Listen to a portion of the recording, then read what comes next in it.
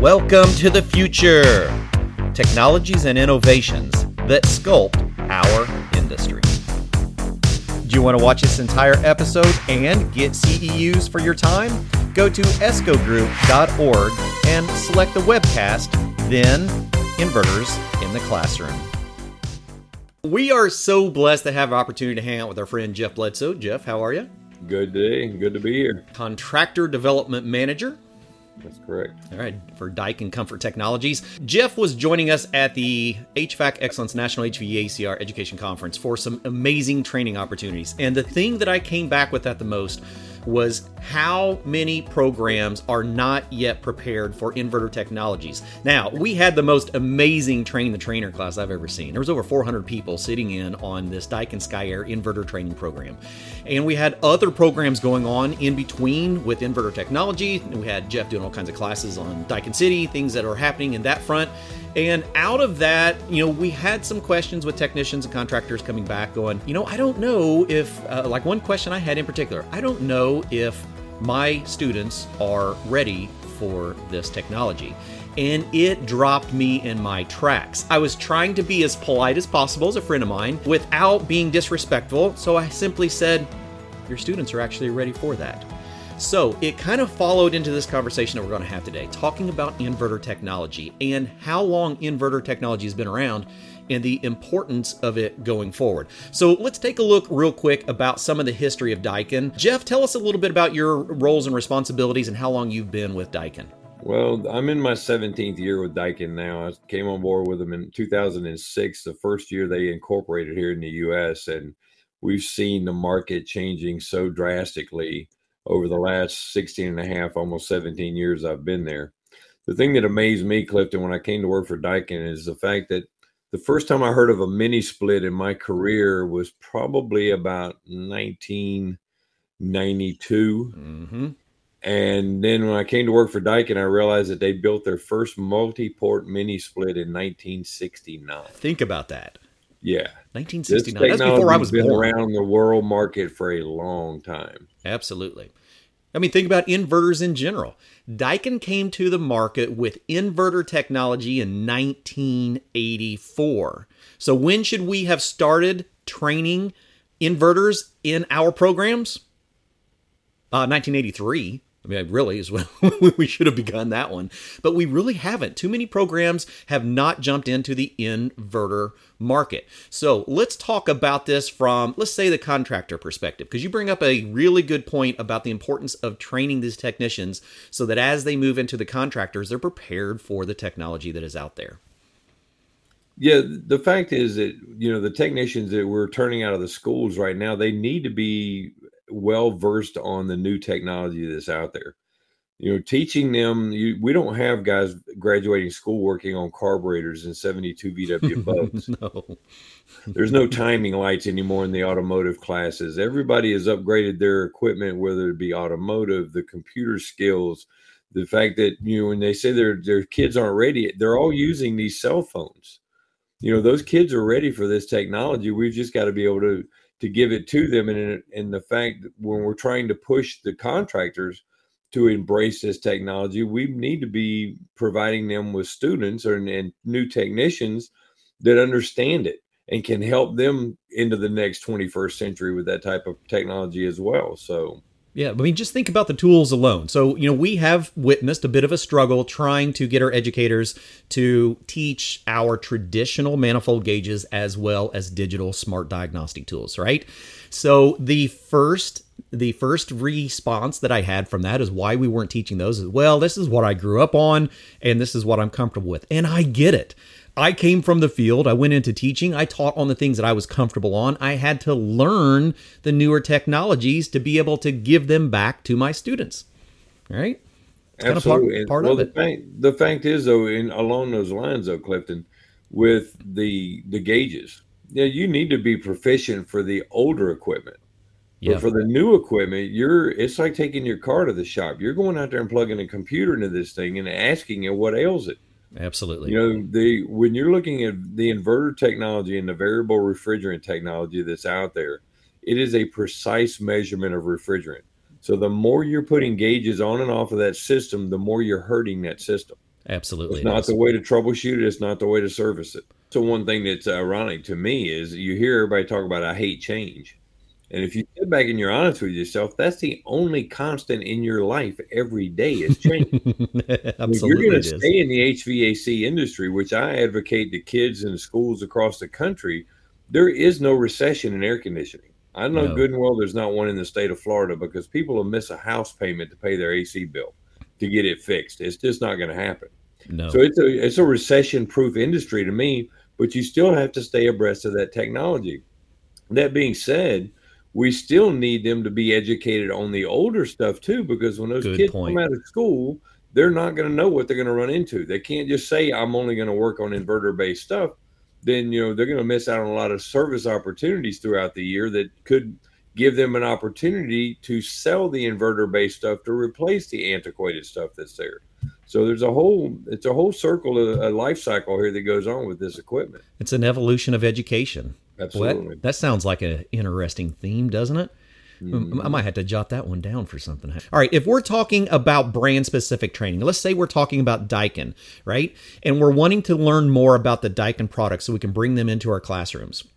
There are resources out there that you really ought to be taking a look at. So let's start at one, right? If we are a educator, we have an opportunity to acquire training that is typically utilized for more like dealer-specific training.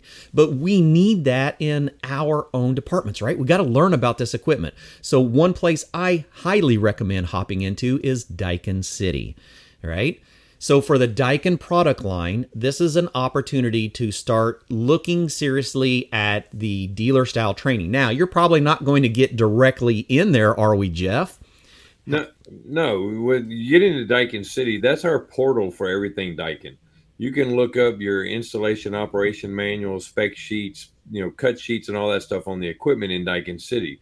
But through Daikin City is our learning portal, our LMS system called Daikin University. Exactly. And that's where the educators, and it's all free for them to sign up, for them and their students. They have free access to it. So, all right. So let's think about that. So if we're wanting to get more resources on the training side, is this something that a educator specifically, can they reach out to anyone particularly to get connected with that resource? Me. Okay. I've got a PDF spreadsheet that shows them exactly how to walk through the process of accessing Daikin City into Daikin University, signing up as an educator. And the really nice thing about the way we've got it set up, when they have access to it and their students go in and get access to Daikin University and start taking classes, we can help provide them with reports so they can see which students really are wanting to learn more stuff. Exactly. All right. So that's opening up some resources, that you may not have just been aware of before. And that's the reason that we enjoy having these conversations with Daikin, that we enjoy bringing in the entire educational world together in one place. Now, do we have a lot of those opportunities at the HVACR Education Conference? Absolutely. Daikin's a primary sponsor of this, and we're so grateful for them. And what's going to be next year? Who knows? There's a lot more things for us to talk about. Stay tuned for next year. Stay tuned for next year. So let's talk about our inverters. Let's go back a little bit and talk about introducing inverters into your programs.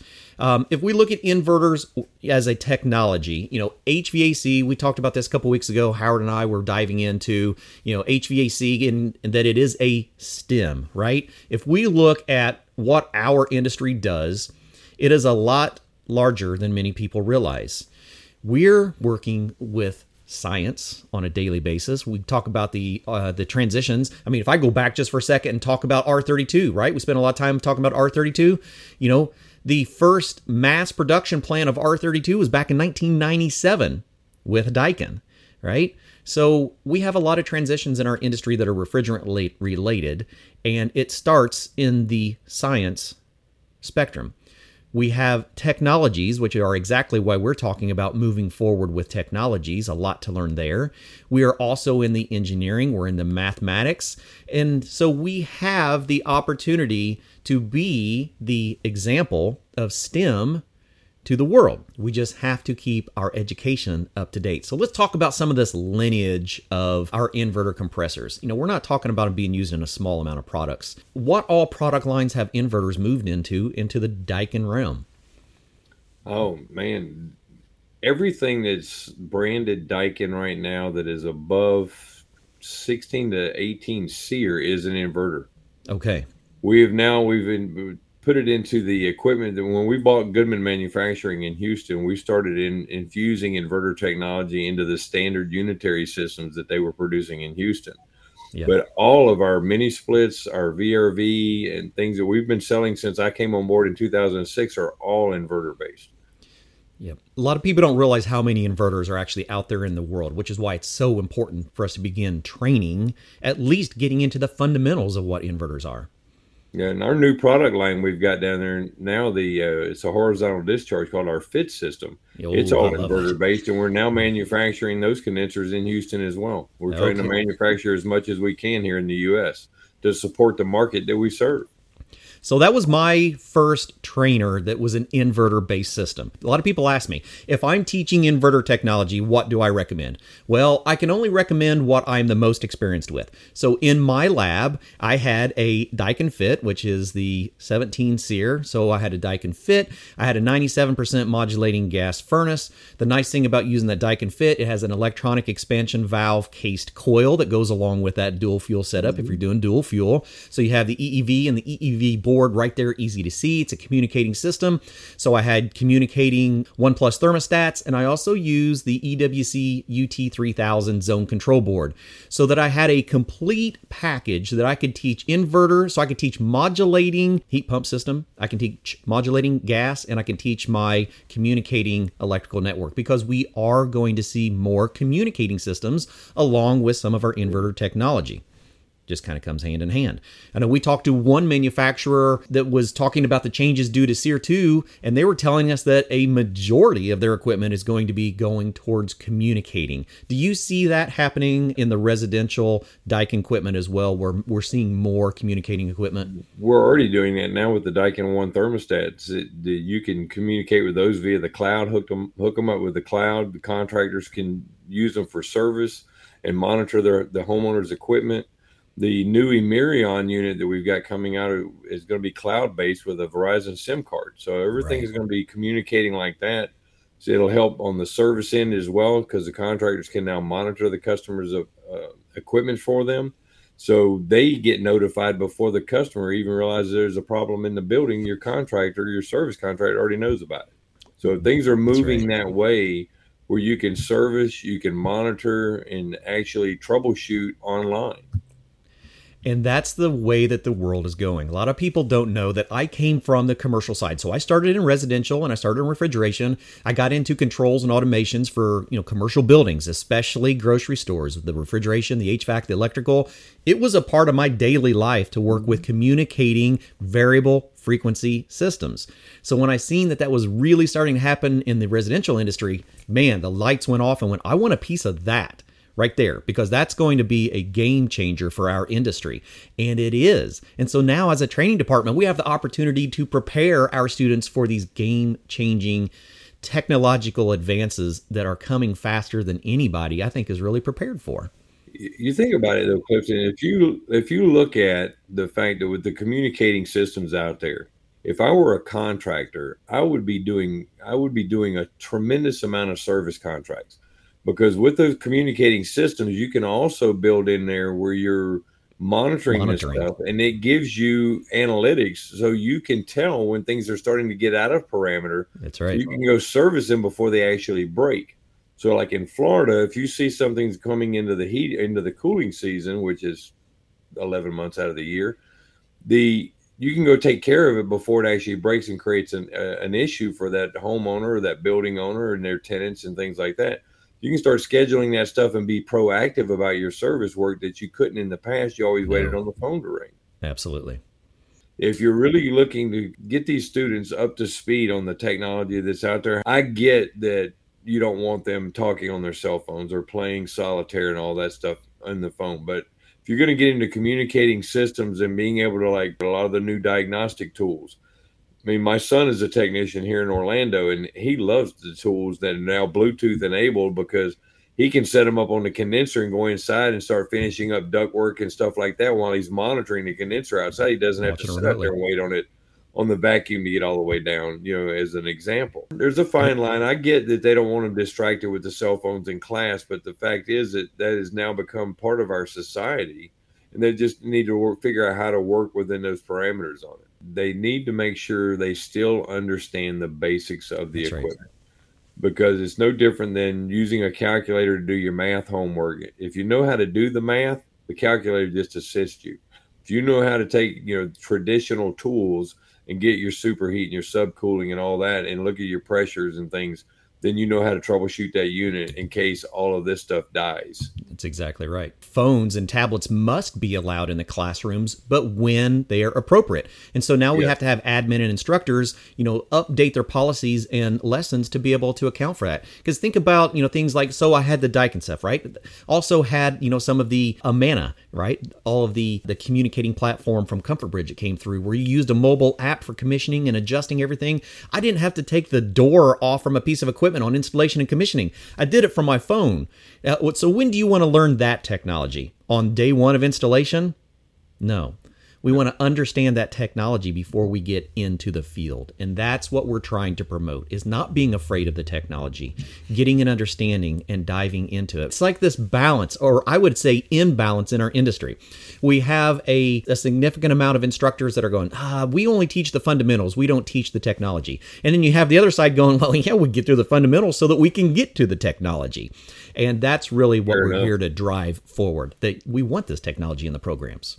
It adds the extra flavor that we're looking for. You need it. And as an educator out there, I would think that you would want to promote that to anybody that would listen, because that's going to put you above some of the other programs that are out there and give you something to sell better. Absolutely. Think about this from the advisory committee.